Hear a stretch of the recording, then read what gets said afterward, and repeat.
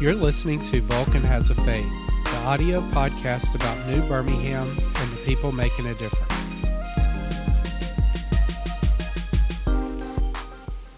Good afternoon. It's another great day in Birmingham, and today we're here with Al Elliott. Hey, how you doing? I'm good. How are you? I'm doing great. So tell me a little bit about yourself. Okay, my name's Al Elliott, and a lot of people in the art world in Birmingham know me as Thedweller, Thedweller. And so, because that was like my first successful moniker. So I first kind of became known as an artist in Birmingham in the spoken word scene. Okay. And so Thedweller is a mispronunciation of my first rap name. I used to be the Bessemer Dweller. And so it was kind of long, so I was just the Dweller. So when I registered my first website, it was thedweller.com. And so a friend of mine, his name was Paul Good, and he told me like maybe a day or two prior to this phone call that he thought I was a consumer. I would buy anything. You buy anything. He's such a consumer. I was like, no, I'm not. So I thought he was calling me to prove himself right. So I thought it was a prank phone call. But somebody called me trying to sell me ink pens, but they were asking to speak to Thedweller because the Dweller all spelled together. It looks like Thedweller. So I asked him the next day. I said, man, did you call me trying to sell me some ink pens, calling me Thedweller? He was like, no, but him and my brother kept calling me, hey, what up, Thed? What up, Thedweller? So what I would do is sneak into open mics and spoken word places, and that was my spoken word name, Thedweller. So I would try my raps as poems, because most of the time rap music, people just listen to the beats and not be wanting to be heard. So I would go do my raps as poems, and then that's the name that stuck. So that's how I became Thedweller. So yeah, but I'm Al. But Elliott. you're Al. Yeah, and Thed. I Thed. literally made a name for myself. Wow. That's true, though. People do listen to poems a lot more than if you're rapping it. Yeah. They'll listen to the beat. Mhm. Right. So tell me a little bit about what you do. You do a lot. Okay, So- so right. So the only thing that I've ever filled out paperwork and made a LLC is a company that I call Elocation Labs. And the name of Elocation Labs is significant because my name is Al Elliott and I'm in education, so Elocation, so that's kind of that, right? Playing And on so that. the idea of labs is kind of like the idea behind Google Labs. A lot of the cool stuff that we use as products now was just like Google had this thing called like I guess Genius Hour, 20% time, where for like 20% of a work day, a worker could just work on whatever they wanted to do, a little passion project. Well, Google Drive came from that. Yeah. Gmail came from that. So just kind of in that regard, they're cooking up things in the lab that may become products. So everything I do is powered by Elocation Labs. And the slogan of Elocation Labs is, we build culture. So that's what I do. And I am the impresario of Elocation Labs. And I had to have, my mom told me that she thought I was that. And I didn't know what she was talking about. So I looked it up. And I ordered business cards. I was so excited. Ordered new business cards. Y'all about to get an exclusive. I misspelled impresario on my first order of 50 cards. Ooh. Now, hold up. But I misspelled it. It means what it is. It's Spanish for entrepreneur. I read that and I was. But if you look up the original use, it meant the Spanish conquistadors Mhm. that came over and settled the land here. So it really were the colonizers. So really on my card, it's like I'm a colonizer. But if you look up impresario spelled with an I, it means the person that organizes like musical events or whatever. So currently, until the first 50 cards are gone, I would just take the I'm an entrepreneur. But it's a tribute to my mother who called the misspelling after I ordered the cards. Said, hey, you misspelled your cards. Thanks, Mama, but I'm not going to be able to not use these cards. So I'll give you all some of them so you'll have the cards to go with the story. Awesome. Yes. So I'm the impresario of Elocation Labs, where we build culture. Yes. That's one of the things you do. That's one of the things I do. But All that's right. kind of everything. So that's the thing. Everything. So I host basically it's a public writing series called It Is Written. It Is Written is powered by Elocation Labs. Everything I do is powered by Elocation Labs. It'll be like right now if I ask you about the Alphabet Company, and a lot of people will be like, what's the Alphabet Company? That's the company that owns Google. So everybody knows about Google, but nobody knows about Alphabet. So you'll know about It Is Written, but you don't know about Elocation Labs. So it's kind of like, right. So whether you know it has meaning or not, it still has meaning. Right. So It Is Written is a series inspired by a line from an LL Cool J song. I was sitting down with my homeboy Thyme, and I was amazed at how the debate between people that wrote their own lyrics and people that didn't write their own lyrics was circling around hip hop, right? Kind of the first time because we found out that the artist formerly known as Drake doesn't always write his own lyrics, but he does make great songs. I'm a fan of Drake music, end quote. But it became a thing for people that do write their own rhymes. It was just kind of like, well, it matters to us how the sausage is made, right? So I was like, man, it's really, we used to show up and just, it was your turn. Like you had to be ready. You had about an hour. When it was ready, boom. LL Cool J actually makes references. Give me an hour plus a pen and a pad. So that's what I do. I set up an environment. I get 12 scribes. They're really songwriters, rappers, or whatever. And we give them an hour plus a pen and a pad to write a hot 16. But even better is we take suggestions from the audience. So they write these hot 16s based on the suggestions that the audience put into the bag, right?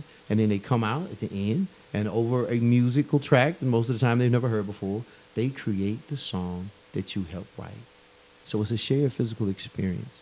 So that's what those songs have, right? When I used to work with Robert Moses in the Algebra Project, it was weird because at the time I didn't know he was a civil rights worker. It was just like, it was a summer job. So during the summer job, basically he created something called the transitional curriculum. He noticed that his own children had problem in mathematics the higher up they went. And he said, well, is it because algebra is so abstract? But everything in math is based on something in reality. Like 2 plus 2 equals 4. No, 2 things plus 2 things equals 4 things. If you're not counting something, they're just numerals. Numerals are like letters. There are only 10 numerals. There are an infinite number of numbers, right? So everything in math is based on something in reality. Algebra is abstract. Most students don't have anything to abstract from. So he figured out we'll give them a shared physical experience. So this is what we would do. We would get the kids, we would go on a field trip. We'd go like to the zoo, we'd go like to the aquarium, we'd go anywhere. All come back, and we'll sit down and we'll say, okay, describe this trip. We'll say, well, we did this. What did the trip have? Well, it had a beginning, had an end, had a direction, it had a number of stops. Well, what's the stop? Well, we would describe the stop. What stop mean? Well, did we begin at the stop? Was it stop when you left and you got to the first place? So we're having all these discussions. The kids are writing down these little symbols. So this is a symbol for start. This is a symbol for stop. This is the symbol for direction. What he was giving them was the shared physical experience by which to abstract their mathematics from. So this becomes a familiar skill. I read an article a couple of years ago to kind of reinforce the idea.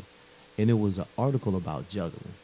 And it said, if you learn to juggle, you are exercising a part of your brain that you can only exercise while juggling. But once you learn to juggle, you can exercise that part of your brain even when you're not juggling. It's why so many smart people play chess. It's a way of thinking. Even when you're not playing chess, you can think like that, right? Math is like that. You see what I'm saying? It's really just a language. And a lot of times we don't provide the context by which children could understand the mathematics. He figured that out. And he figured out that's why his kids were having a problem. So he created the transitional curriculum. So somebody came to him, right, and was saying, well, why didn't you do, because of his civil rights nature and the civil rights movies they would always make the kids watch and everything about the movement. He was like, well, most of the time you associate spoken word and written word with the movement. And he said, well, why didn't you do that? Why are you doing this math? And he said, because nobody want to break up a group of black kids doing math. You're looking for it from the poets. And then he said, if they learn how to solve problems like that together, they genuinely don't know another way to solve problems. And they go out into the community and solve problems like that. So that's what I'm doing with It Is Written. I'm solving the problem and having a shared physical experience, right, to unify the community, which ironically was happening. Now, the weird thing about it is whether anybody knows that's what you're doing or not, it still works. So that's on June the 30th at 9 o'clock at Flyby Close. We're doing It Is Written 5 is the 5th one in the series. We always, not always. Last time I actually did a movie because instead of taking suggestions from the audience, I partnered with a local DJ. And we had like a listening party, right? But the scribes were inspired by a film. And the film that I created is called Art History. It actually was named by a friend of mine. She's a professor at UAB. Shout out Dr. Witherspoon. But she named this film Art History. But the film is about a kid named Trotter.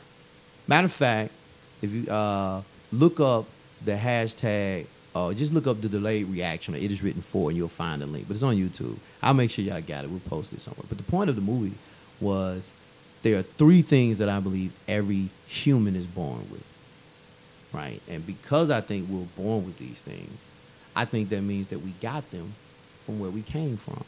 So to me, these characteristics are angelic behavior, right? So that's how I think. So I think every person that is born is curious. I think every person that is born has a sense of logic, right? And every person that is born is emotional. Like you've heard people say, "Oh, you just in your feelings. Get out your feelings." I believe that if we stayed in our feelings, they would mature with us. The reason we act mature when we get in our feelings is because the last time we was allowed to be in our feelings, we were children. That's what I think. So I think anything that goes against those 3 things is evil. So that's my mindset with people, right? Okay. So then I wondered, what would happen if you taught a child art before you taught them language? It seems like their art would be inspired by their memories. And then when they got old enough to talk, their art would inspire their memories, and they could tell you what it was like, where they came from. So that's the film that I created that inspired the verses that the scribes wrote, right? Now, that wasn't deep enough. So Sun Ra, I don't know if y'all know who Sun Ra is. He's from Birmingham. Imagine George Clinton from Birmingham. George Clinton. If you love music, look up Sun Ra, because a lot of people have been influenced by Sun Ra, and Sun Ra is from Birmingham, and that's significant. So what I did is make sure that I used 3 different producers. There's a producer named Renee Soul, a producer named Vic Bell, and King Talty. And I asked them all to only use Sun Ra music and use the same beats per minute.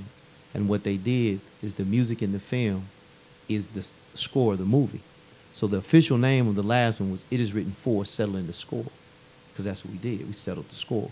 So after they saw the movie with the score, the same score is the instrumental for the scribes. So the verses that they wrote were inspired by the film, and it was written over the same score. It Is Written For, Settling the Score, right? And so that's what that is. And so the film, that was a short film, but the film is about, I met a kid named Trotter. Trotter like 7 or 8 years old, but you get to see all this art that he made, and you get to have a conversation with him. And his parents decided to teach him art before he learned language. And he actually has memories that's older than he is in the film. It's a trip. But then it starts putting you on this path of finding your own Trotter. But it also, it gives a value to art that it didn't have before, right? Like, so another jewel, everything that has value has a story.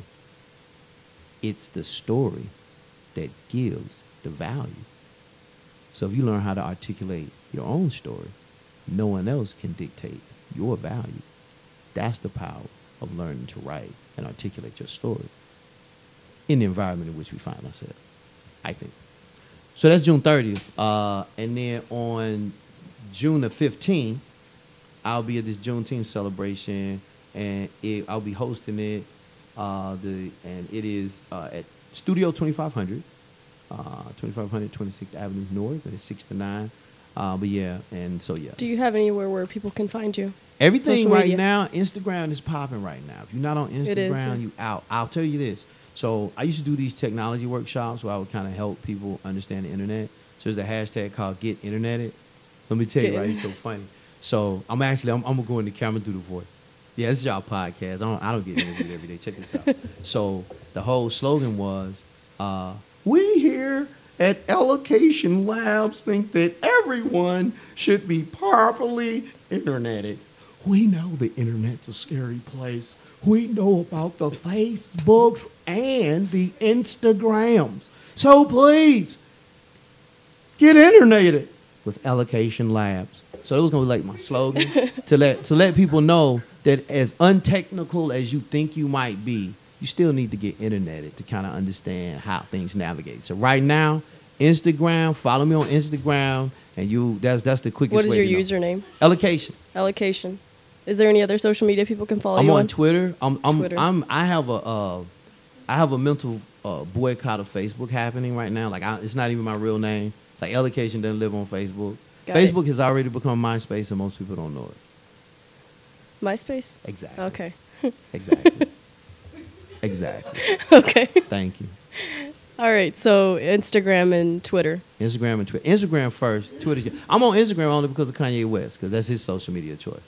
Hey, I'll say this.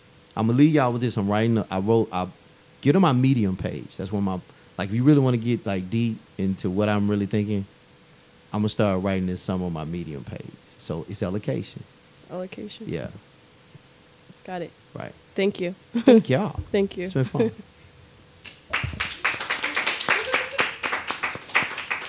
Follow us on social media at Twitter, Facebook, and Instagram at Vulcan Has a Fade. Subscribe to our podcast on iTunes, Stitcher, and